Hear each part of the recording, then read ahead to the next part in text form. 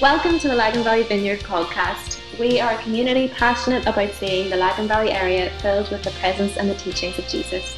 If you would like to connect with us or if we can help you in any way, please visit our website, laganvalleyvineyard.com. Good morning. Folks, you're so welcome to the Vineyard. If we haven't met before, my name's Andy. I'm one of the pastors here. If you are a guest or a visitor, or you've just been around us for a little while, you need to know that here at Lagan Valley Vineyard, we do actually have an agenda. And it's my privilege actually to introduce Pete and Sarah Portal to you this morning. Pete and Sarah live, do life, follow Jesus in a place in Cape Town called Manenberg. Pete's going to explain a little bit more about that in a minute. But we're really excited about having them with us this morning because if you've been around any length of time, you'll have heard us say this statement several times. Andy, throw this up on the screen for me. This is the agenda that we have here at Lagan Valley Vineyard. This is what we're trying to do together as a family. This is our metric, if you like, for what discipleship actually is, that together we would learn to surrender our entire lives to the rule and reign of Jesus. And with him, empowered by the Holy Spirit, learn to demonstrate the presence of that rule and reign in and through our lives and our communities for the flourishing of absolutely everyone. I know that's a mouthful. This is basically the summary of everything that we're trying to do. That Christianity is not sort of, let's just invite Jesus into our heart, try to read our Bibles in the morning and kind of generally good people. It's about, fundamentally, it's about surrender. And Pete and Sarah model this in the most profound and powerful way and are going to kind of walk us through some of their journey this morning. I should say, too, that Pete's just written a book called No Neutral Ground. It is on sale today at the back of the room for $10.99. There are limited numbers here in the building, so can I encourage you to grab one of those before you leave? But without further ado, would you join me in welcoming Pete Portal as he comes?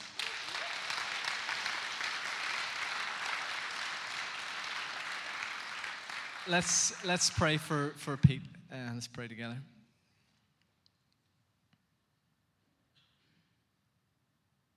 Father, we are so grateful for all that you're doing in Pete and Sarah's life. And Father, we honor their obedience to your voice, for their embracing of the cost of discipleship. And Holy Spirit, I pray that you would fill him freshly right now. Release him to speak what's in your heart and your mind to us this morning. In Jesus' name we pray. Amen. Amen. Thanks, Annie. Great to see you all. How are we doing? Good. Sarah and I have been on the road for the last 5 weeks and have been traveling up and down the UK. And when we say we're going to Northern Ireland, and people go, where? We go, oh, we're going to Lagan Valley Vineyard. And everyone goes, oh, you're so lucky. We know that place, or we've heard of that place, or we know Andy and Dana or someone in the team. And you're so lucky. You're going to have such a great time. And so we feel incredibly blessed to be here with you guys today. So thanks for having us. I have changed what I want to speak about this morning. So we're going to get something nice and fresh. But before that, I want to just kind of introduce myself. This is me, obviously, Pete, Sarah. I'm from London, southeast London. Sarah's from Cape Town, and we live in Cape Town. And we live in a community, as Andy said, called Manenberg. Manenberg is a community that shouldn't really exist. It was built in the 60s by the apartheid government. Apartheid is Afrikaans for separateness. And the apartheid government were white supremacists who used their reading of the Bible, check that, so their theology to forcibly remove people of color from their homes at the foot of Table Mountain in Cape Town, 20 kilometers out of the city, and split up families. And some people came back from work one day, and their home had been bulldozed. A truck was going out of town, and they had to hop on it because that was that.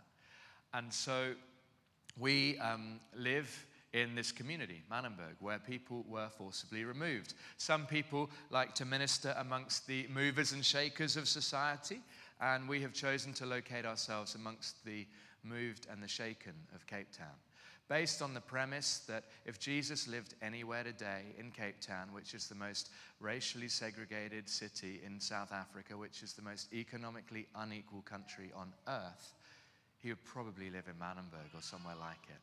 And the reason I say that is because today, if you head to Cape Town and you try and hire a car, or you talk to a local and say that you're going to Manenberg, or you stay in Manenberg, generally what you're met with is gasps of incredulity and Manenberg. Can anything good come out of Manenberg? And that should ring a bell for us, right? Because we've heard that said before about a little-known place called Nazareth. And I hope we all know, and maybe you don't, and if you don't know, you're going to find out that really good things came out of Nazareth through a man called Jesus. And he's the one we trust, and he's the one that we follow. And he's the one that called us to live in Manenberg and open our home and spend the entirety of Sarah's inheritance after her mother left her a legacy when her mother sadly died 7 years ago. And God said to us, will you use your entire inheritance, Sarah, to buy a home and create a habitation for my spirit where the young men in gangs and drugs in Manenberg can come and find their belonging, believe in me, and become all I've created them to be.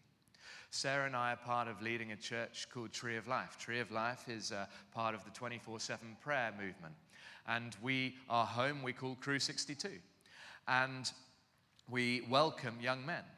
And we say those who the world has thrown out, marginalized, demonized, or incarcerated are most welcome to come and live with us.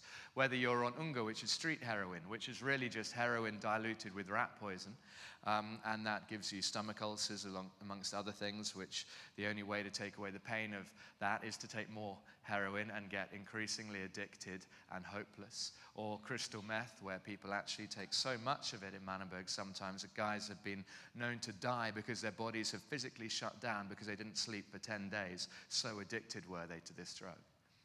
And I hope we recognize that no one starts this lifestyle of joining a gang. And just to give you a little broad sweep of some of the extent of the gang pandemic in Cape Town, you've got the hard livings, the Americans, the junky funky kids, the clever kids, the DMX. You've got the F the world kids, the luxury kids, the West Siders, the rude boys. Gangs prevail on every street corner. Every turf is contested. And really, it's a fairly inevitable response to a collective trauma of forcibly being removed. It makes total sense, doesn't it? That if someone comes and bulldozes your house and throws you out somewhere else, that you will defend your turf like nothing else. It makes total sense, doesn't it, that, and on a day like Father's Day, this is particularly apt, that where a pandemic of fatherlessness has swept a nation, and I know that this is the thing guys were talking to me about in Lurgan, and I imagine it's the same in Lisbon to an extent, that the pandemic of fatherlessness creates a place where young men particularly are looking for a place of belonging. And the counterfeit to belonging is gangsterism. It's a demonic covenant that basically promises you the benefits of belonging and being fathered. And my goodness, the leadership structure in gangs, we could learn a lot from them in the church. The discipleship of hitmen, training up younger guys from the age of 12 to shoot, murder, and kill their enemies is astounding and demonic in about equal measure. So this is where we've chose to locate ourselves. Who's been to Cape Town before? Anyone? A couple of people. Chances are you've not been to Manenberg, and you've probably not heard about Manenberg. Because the thing about the narratives told about cities is that there's no such thing as the voiceless, by the way. But there is such a thing as the preferably unheard. And the systems in South Africa, whilst the law of apartheid was dismantled 25 years ago by Nelson Mandela and the rest, we all know that sort of miraculous transition to democracy, the spirit of apartheid continues today. And that's one of the things that Sarah and I, theologically and politically and everythingly speaking, our convictions say it's not a radical move to the edges of society. It's not a radical move to open our homes to the demonized and addicted, to the violent and the criminal. It's not a radical move at all. It's a logical and reasoned heart response to the message of the gospel, that Jesus Christ swapped the splendor and comfort and glory of heaven and came down, and saving humanity looked like moving towards brokenness, despair, pain. And so we just say we want to live as congruently a life as possible to the life that Jesus modeled to us in the Gospels. And so today I want to get into the story of Joseph, and we're going to have a little tour through a slightly peculiar passage in Isaiah, and then come around full circle. And we're going to be talking about process, and I want to share some of the process that God has had Sarah and I on the last 10 years as we've been doing this. But before we open scriptures together, there's a little 2-minute movie I'd love to show you that gives an idea of some of the faces and places of what we'll be talking about today. Okay. Our policy is one which is called by an Afrikaans word apartheid.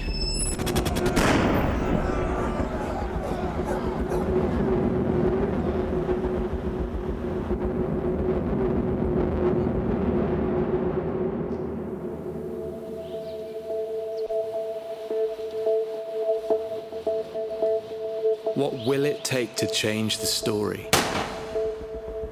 A vision from the heart of God, growing community and restoring worth in forgotten places. We all have a journey marked out ahead. There will be both victories and tragedies. Where will yours lead, and what trials will you face along the way? The voice of God deep within is beckoning us into adventures as yet unknown. Wholehearted lives, so costly but relentlessly hopeful. Could another world be calling, a compelling new reality, where walls are torn down and friendships built, where myths are exposed and unheard voices listened to? The old order of things made new. But what of the cost, the accusation, the despair, the choruses of "it can't be done"? We can choose what to believe, to rise up above the pointing fingers of accusation and the shrugs of indifference. The stories we live in are the stories we live out. What if yours is a story that the world is crying out to hear? Because ultimately, there is no neutral ground.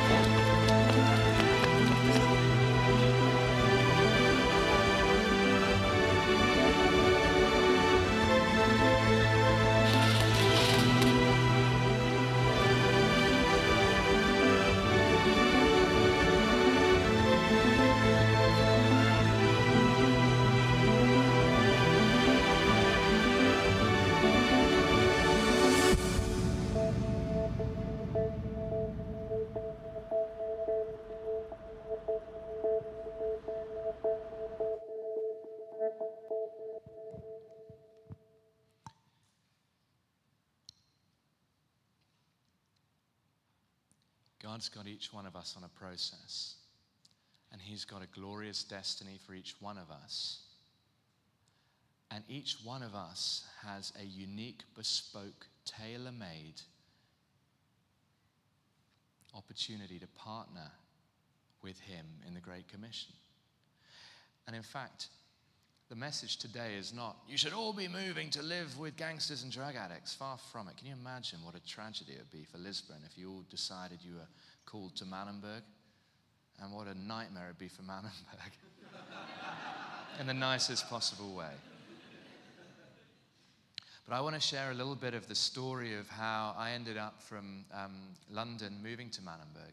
And then, as I say, follow some of Joseph's story, and would then love to end by ministering into whoever feels prompted to come up and be prayed for. As I say, there's a great commission, and each one of us has our part to play in it. And if we don't, and if we miss it, then there's actually a U-shaped hole in the Great Commission that will not be filled.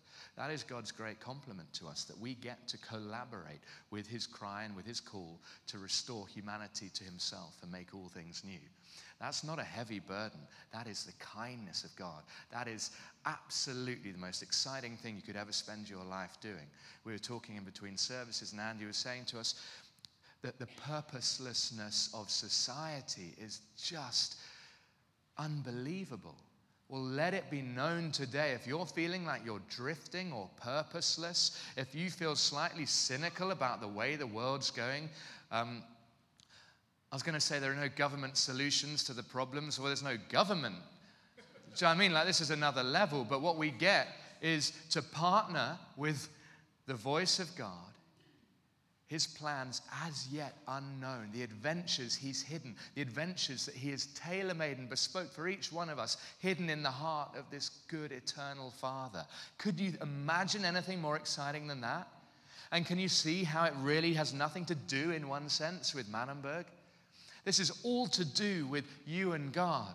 And when we get that vertical thing, the friendship with God, we never graduate from friendship with God. Jesus says, I no longer call you slaves, I call you friends. And friends are in on the master's business, on the Father's business.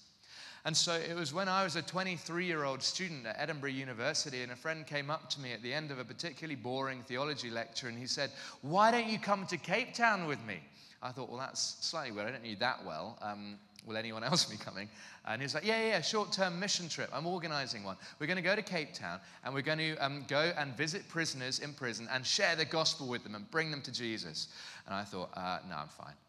I can't sweeten the deal by prison visits. I was working for CBBC at the time, children's TV, and spent most of my life assembling giant pogo sticks for the live studio show and working out how we were most effectively going to gunge the rather overbearing parents of naughty children. And so for me, the idea of moving to Cape Town for 6 weeks with a bunch of people from the Christian Union, which I was kind of so in my kind of rather insecure but trying to be cool student way, trying to distance myself from, it didn't sound like a great idea or a particularly productive use of my university holidays. And he said, and I'm sure each one of you at some stage in your life will have fallen prey to this. It's called the Christian trump card. He goes, will you at least pray about it? Oh, for goodness sake, I can't not. Okay, fine. Went and sort of mumbled a rather disinterested prayer to God, and nothing happened. Phew. Until a week later, the NHS, praise God for the NHS, love the NHS. We were hearing about a friend whose son's life has been saved by the amazing NHS. Don't take it for granted, it's wonderful. And they sent me a letter a week after this rather half-hearted prayer saying, we've got an operation date scheduled for you. After 9 months of waiting, I had an old rugby injury where my shoulder used to dislocate multiple times and it needed to be pinned in place. And so I picked up the letter and I ran to my friend waving it, saying, the Lord has answered. He's used the NHS and he's answered my prayers.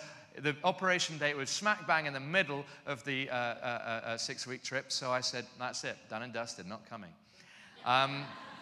And then he goes, why don't you phone up the shoulder consultant secretary and just see if they can change the date? And I was like, oh, fine. I was so confident that this was an answer to the prayer. I was like, whatever, I'll do anything. I don't care. I don't want to go to South Africa. So I phoned the shoulder consultant secretary and I said, hi there, just ringing up to see, it's probably impossible, isn't it? But ringing up to see if it's possible to change the date of my shoulder operation. Can't imagine it's possible though, can? And she goes, no, it's going to be a little bit difficult. Why though, can I ask? And I clocked that she had a slightly strange accent to my ear. And I said, well, a friend wants me to go on a trip to South Africa. And she goes, oh, I'm from South Africa. What sort of trip's that? And I was like, a short-term Christian mission trip. She goes, I'm a Christian. Where to? Where are you going? I said, it's a town outside Cape Town called Paarl. And she goes, I'm from Paarl. I think God wants you to go on this trip. And my spirit leapt and my heart sank. And I realized that this was a holy hijack. It was a setup from the Father himself. And it didn't feel that great to eat my humble pie and go and tell this friend, okay, I'm going to come. God's spoken clearly. He kind of, and sort of angel ended up sort of kicking me onto the plane at the end and sat there rather, curious, honestly, about why on earth God wanted me there. And then for the next 6 weeks, I don't know if you've been or Googled Cape Town, but it's mountains, it's vineyards, it's beaches. It all looked very nice online. I thought, great. Well, you can sort of dip in and out of the prison and then go to the beach. Little did I know, we were staying in a community called Bonteheuwel, which is very similar to Manenberg. It's really quite genuinely a sort of carbon copy because apartheid Satan can't create, right? He just distorts, manipulates, and bastardizes what already exists. And so when apartheid built these ghettos for people of color, that was their only crime. They weren't white. And theologically, apartheid couldn't stand it. And we went to stay in Bonteheuwel.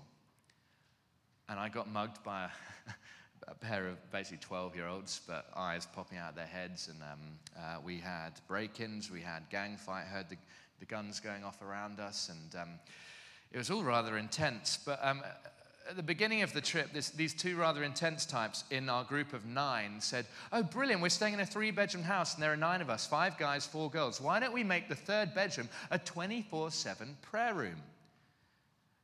Which I'd never heard of before. I thought that sounded a sort of really intense thing that a sort of Christian with no social life would end up doing. It's like, what are you doing tonight? Oh, no plans. No, I'm praying 24/7, yeah.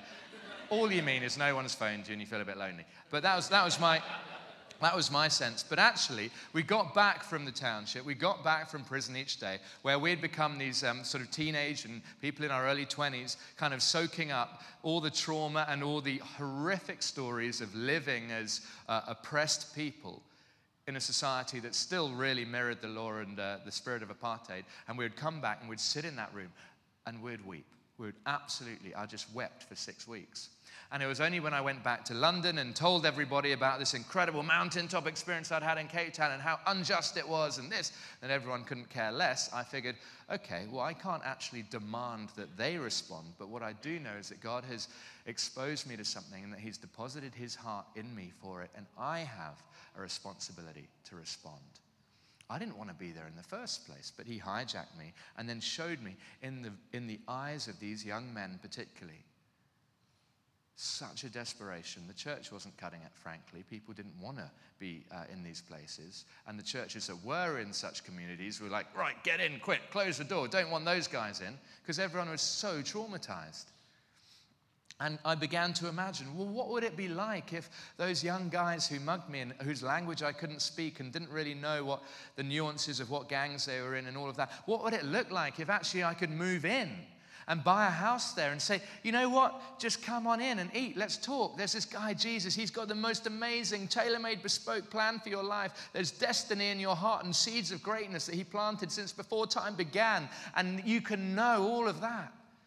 And you don't need sort of medical help, because actually when you begin to become all that God's created you to be, you will outgrow the addiction, the cravings, and the withdrawal by the power of the Holy Spirit. That was my hope. I didn't know if that worked at that point. But we've begun to see that actually it does. We don't have any medical solutions to addiction. And I'm not saying that any of that's wrong. That's great. Praise God for medicine. But what we see is young men on heroin or crystal meth coming off sometimes not, through the power of the Holy Spirit. We had a young man called Marwan who came out of Islam, heroin, and a gang called the Dachakopper, and which doesn't translate well. It literally means the potheads. Doesn't sound so badass, does it, in English?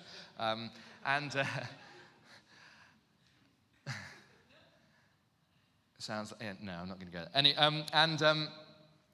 And he came out of Islam when he came to live with us, and he was cold turkeying off heroin. This was a couple of years ago.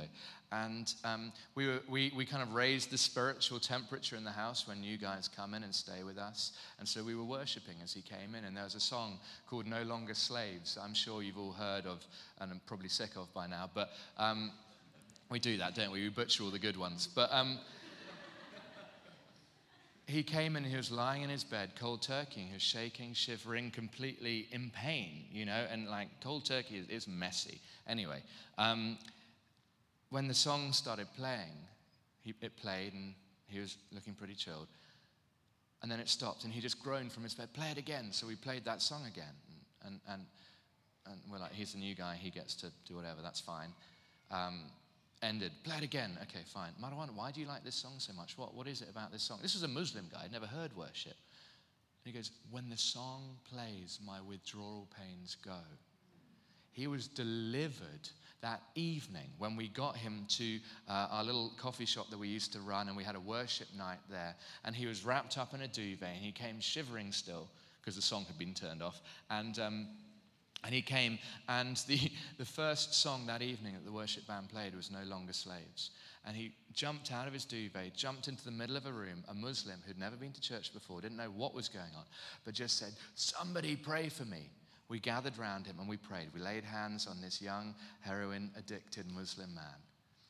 The pains immediately went. They never came back. He received the gift of tongues that evening, was baptized in the Holy Spirit, and went on to become one of the most inspiring young men ever. That was the dream that God had placed in my heart back in 2007. The ones and the twos coming to know Jesus and being the generative change in their community. The process that God had me on from 2007 till then until present day is messy and has a whole bunch of ups and downs. But that seems pretty biblical to me, and we need to begin to own the messiness and the pain of the process. Sarah and I have been in Manenberg 10 years now, and in the last 6 months we've had more death threats than we have ever. Is it getting any better? No, it's getting a little more intense.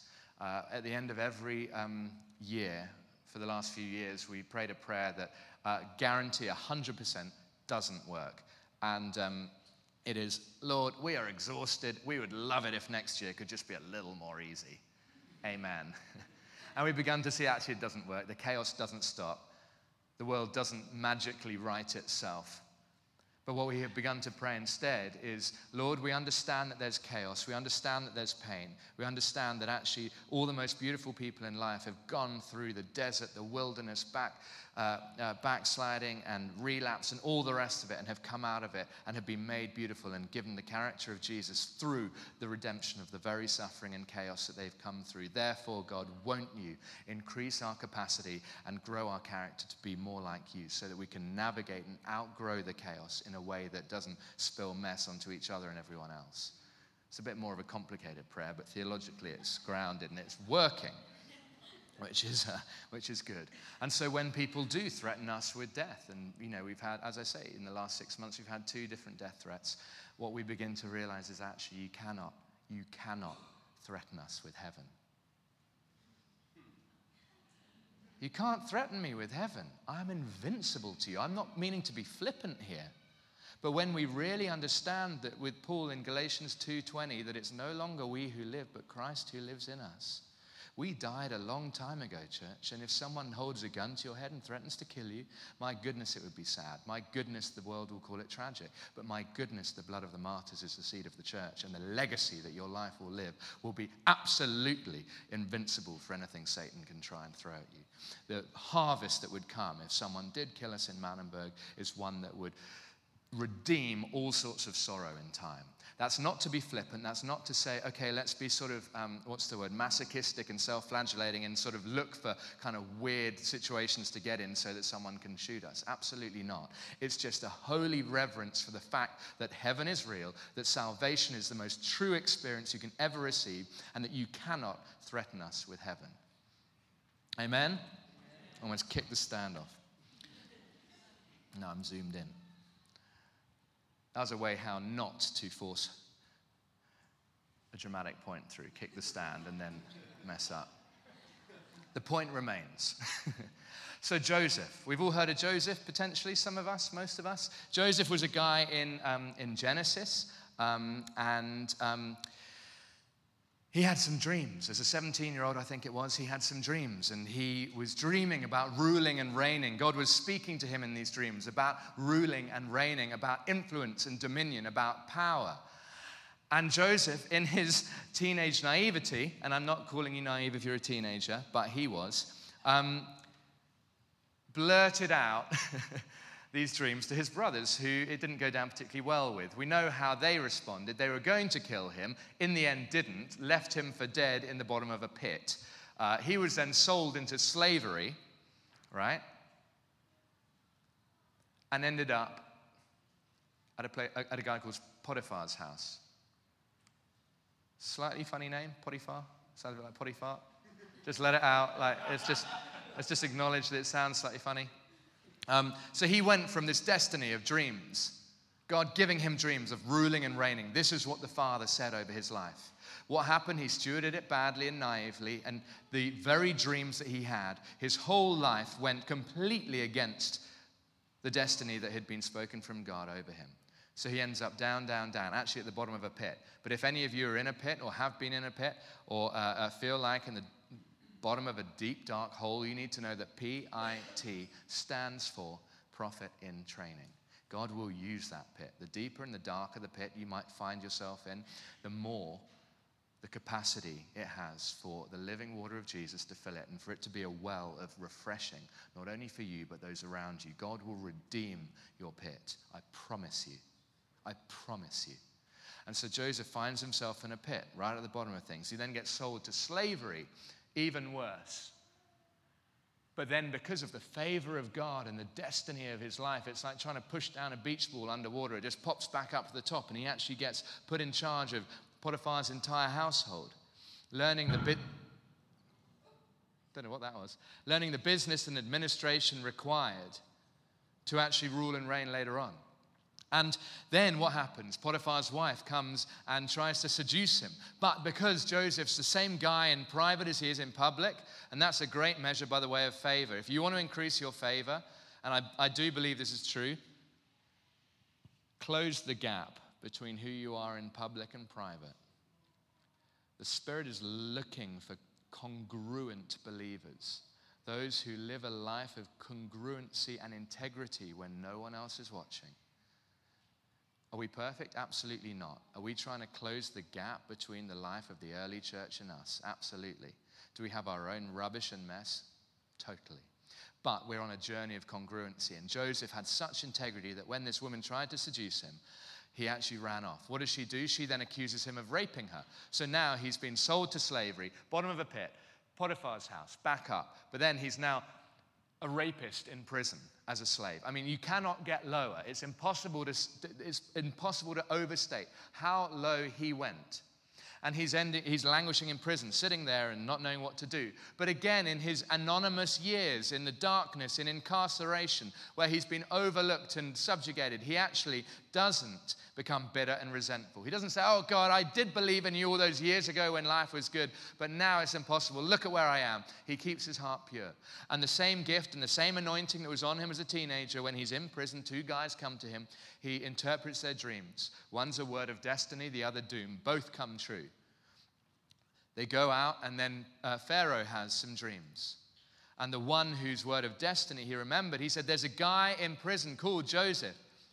And this was 2 years later. The people who were released from prison, whose dreams he interpreted, forgot about him for 2 years. Again, he didn't stew in bitterness and brokenness and pity. He actually cultivated the gifts that he had been given, to the extent that in prison, the wardens put him in charge of everything. Wherever he was, whether he was a slave or imprisoned, he always rose to the top. Such was the favor of God on him. Why? Such was the congruence of private and public life.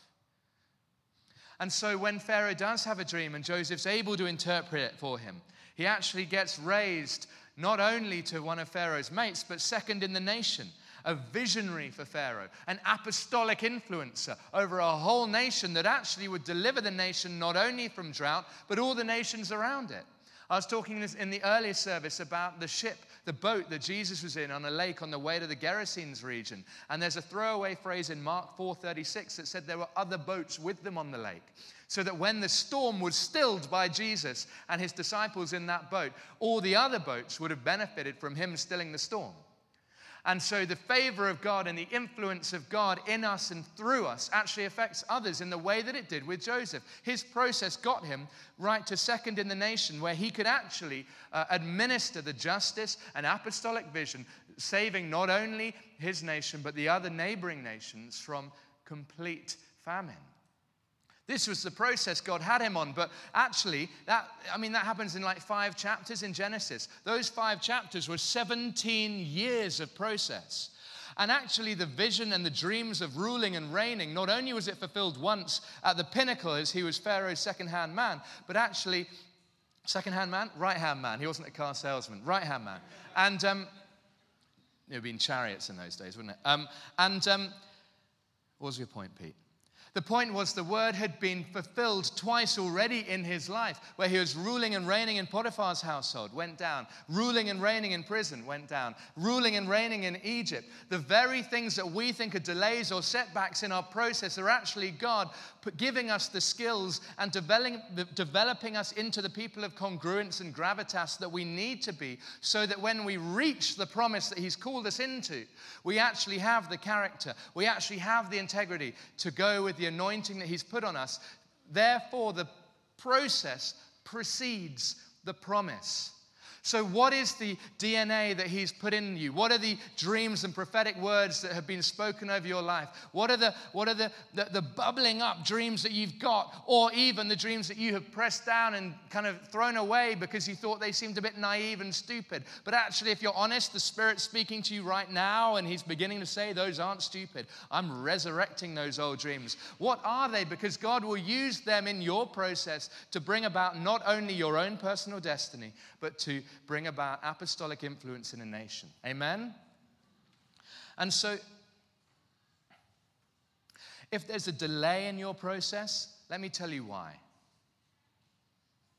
God is using every delay in the process. There's some of us who might be sitting here thinking, that's great, yeah, but I've been waiting 30 years for this, or I've actually lost hope. Well, let it be known that God is using every delay for the sake of relationship. In the delays in Joseph's life in ruling and reigning, God used every delay to bring him closer, to test his heart. And actually, at the end of the day, what you learn in adversity will become your life message. Whatever you learn in adversity from God, about God, growing closer to God, that will become your life message. In Isaiah chapter 26, there's a peculiar passage that I think was for the sort of cooks and chefs of this world, but I'm going to read it to you and you'll think I've lost it, but hopefully you'll get something out of it. Isaiah 28, 27 and 28. Caraway is not threshed with a sledge. Did you know that? Nor is a cartwheel rolled over cumin. Caraway's beaten out with a rod and cumin with a stick. Grain must be ground to make bread, so one does not go on threshing it forever. Though he drives the wheels of his threshing cart over it, his horses do not grind it. I haven't completely lost it, but it's a slightly random passage, isn't it? But actually what this is telling us is that there is a sweet smell of process. Crushing and milling spices, grains and seeds. When you crush and mill, what do? You're actually reducing the size. You are doing a sort of almost what seems like a violent or painful act against those grains, seeds, and spices. But in doing that, what happens? You release the aroma. And as you release the aroma, the longer the process of crushing, graining, and milling, the greater the aroma will be. And so we need to trust that the process may be longer than we would like, but that we need every last minute of it, every last bit of it, to grow into the conformity and likeness of Jesus. And here's the other thing. The passage, I don't really understand it fully, but what it seems to say is there are different processes for different grains and spices. Do not compare the process God has you on to that he's got somebody else on. Do not think this morning that because he's not called you to Manenberg, you are somehow not as hardcore or radical. Absolute rubbish. As I say, it's the most logical, reasonable response to what God has revealed to us through not only reading the Bible and praying and chatting, but also the individual and unique bespoke process he's got both Sarah and I on. And each of our processes, this is the similarity, it will necessarily involve a breaking and a crushing. I'm sorry to say it, but I'm not sorry to say it. And if we think that that is God being harsh, then we need to learn a lesson from a pebble, in fact. Imagine a pebble in a river. There was an Indian guy, an Indian Sikh called Sadhu Sundar Singh, who in the late 1800s came to faith in Jesus the night that he was about to commit suicide. And Jesus appeared to this Sikh holy man who was depressed. And he became a follower of Jesus and then got the nickname the Apostle with the Bleeding Feet, because he traveled without shoes so far throughout India and Tibet, sharing the good news of Jesus. And what Sadhu Sundar Singh said to his followers was, imagine, and he picked out a pebble from a stream, and he asked them, is this pebble wet? Now, it's not a trick question. What would you say? Sure, it's been in a river for years. Of course it's wet. Stupid question. He then takes the pebble and hits it against another rock, and it splits in two. And he takes half of it and he shows them the inside. And of course, the inside of the pebble is bone dry, right? So is the pebble wet? Yes. Why? Because it was in the river. But actually, internally, right at its core, is it wet? No, bone dry. And he used that as a picture of what the church can often be like. And it's only as God picks us up out of the stream of the church and the stream of ministry and the stream of cell groups and prayer groups and Bible studies, which are all wonderful and are keeping us wet, as it were, as these little pebbles. And he picks us up and smashes us against the rock and we break in half. And picks us up and smashes us again and we break into smaller and smaller pieces. And then he can gather them up and he can put them back in the stream. And how much more of the stone is wet now? We've got to see that the crushing and the milling and the breaking of us is actually the kindness of God to grow us into all that he has for us. There's a lady called Elizabeth Kubler-Ross who said, the most beautiful people we've known are those who have known defeat, known struggle, known loss, and have found their way out of the depths.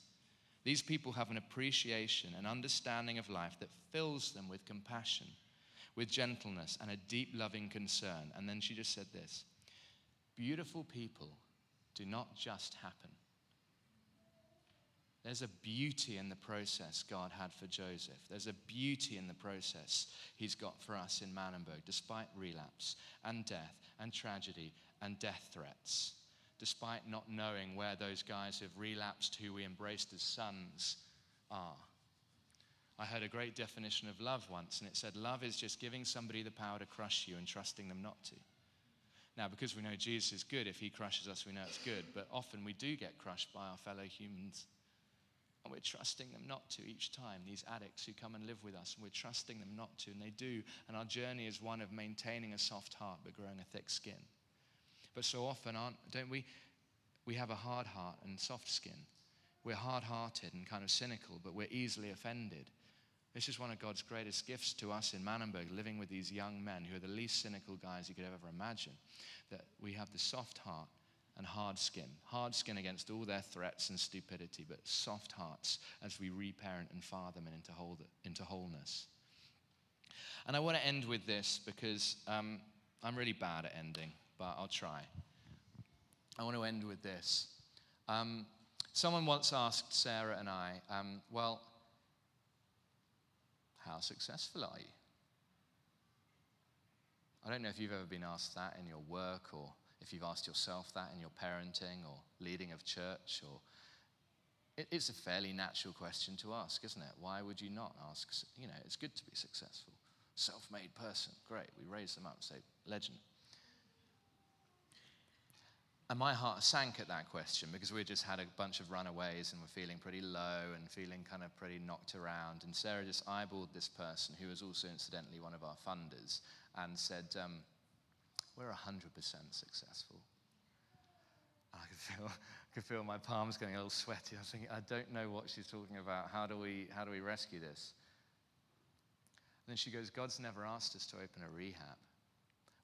What God asked us to do was to move into Manenberg and open our home for the most violent and addicted young men who society have written off.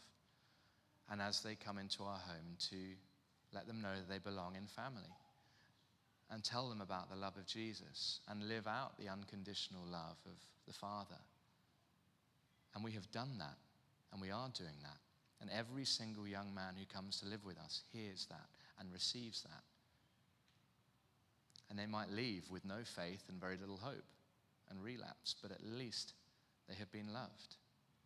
And so my encouragement to all of us in the middle of process and in the middle of messiness and maybe pain and maybe hurt and maybe feeling crushed and kind of let down or overlooked by God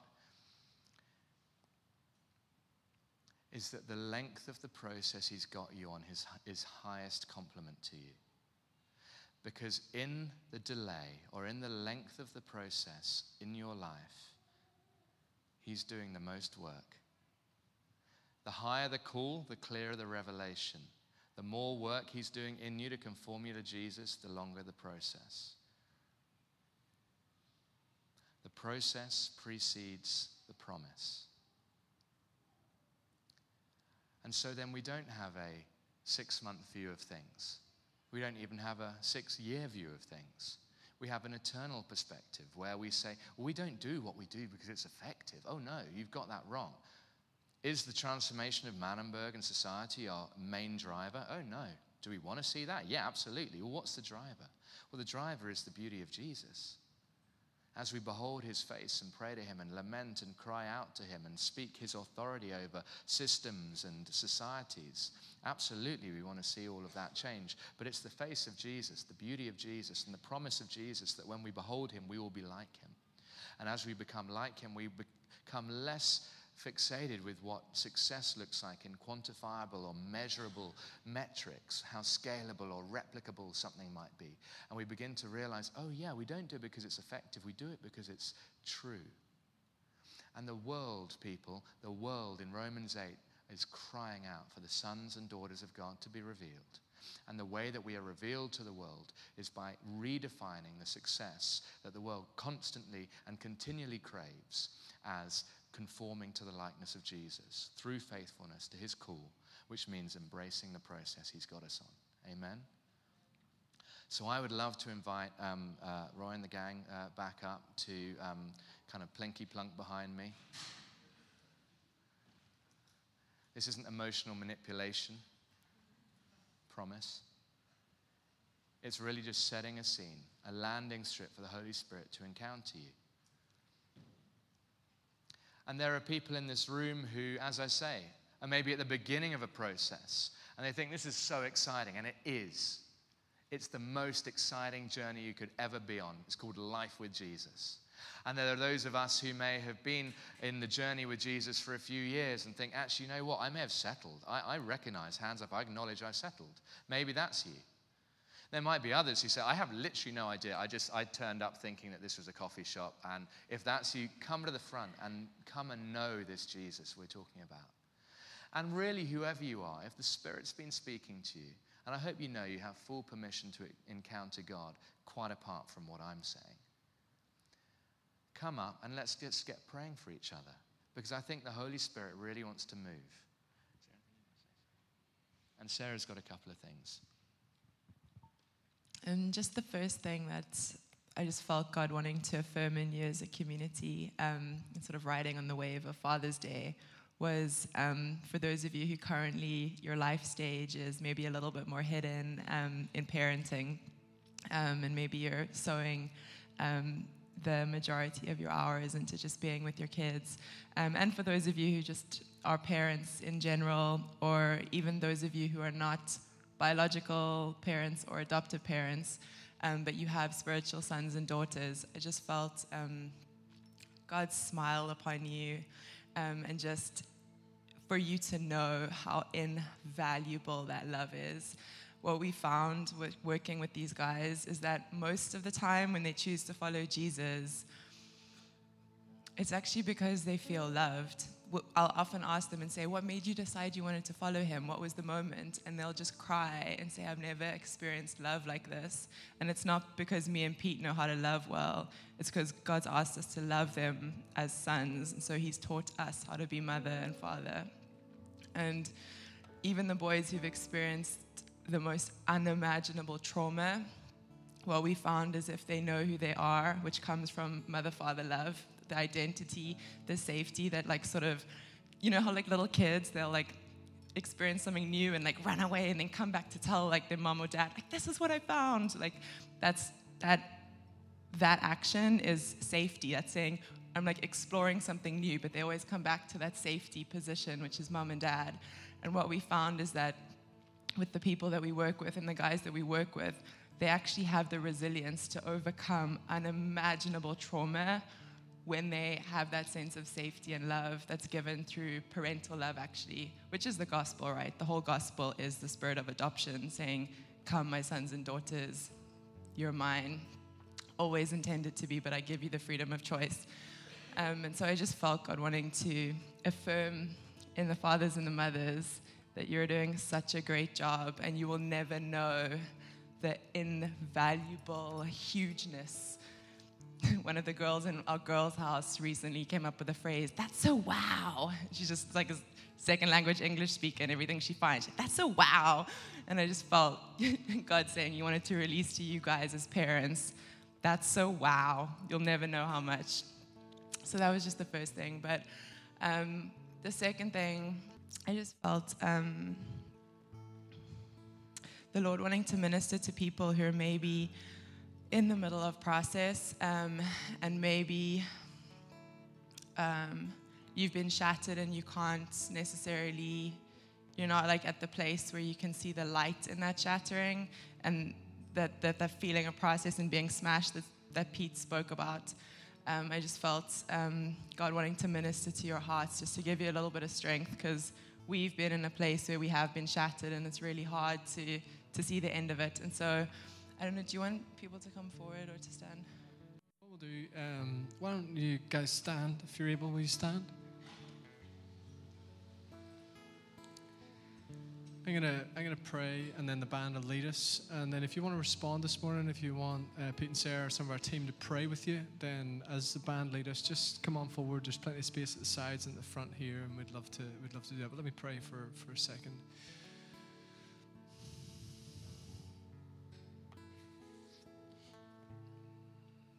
Holy Spirit, come now.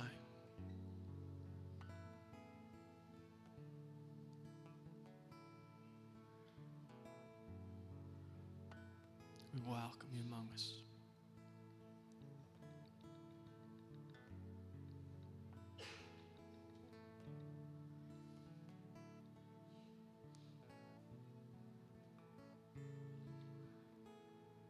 Release faith and hope into our lives.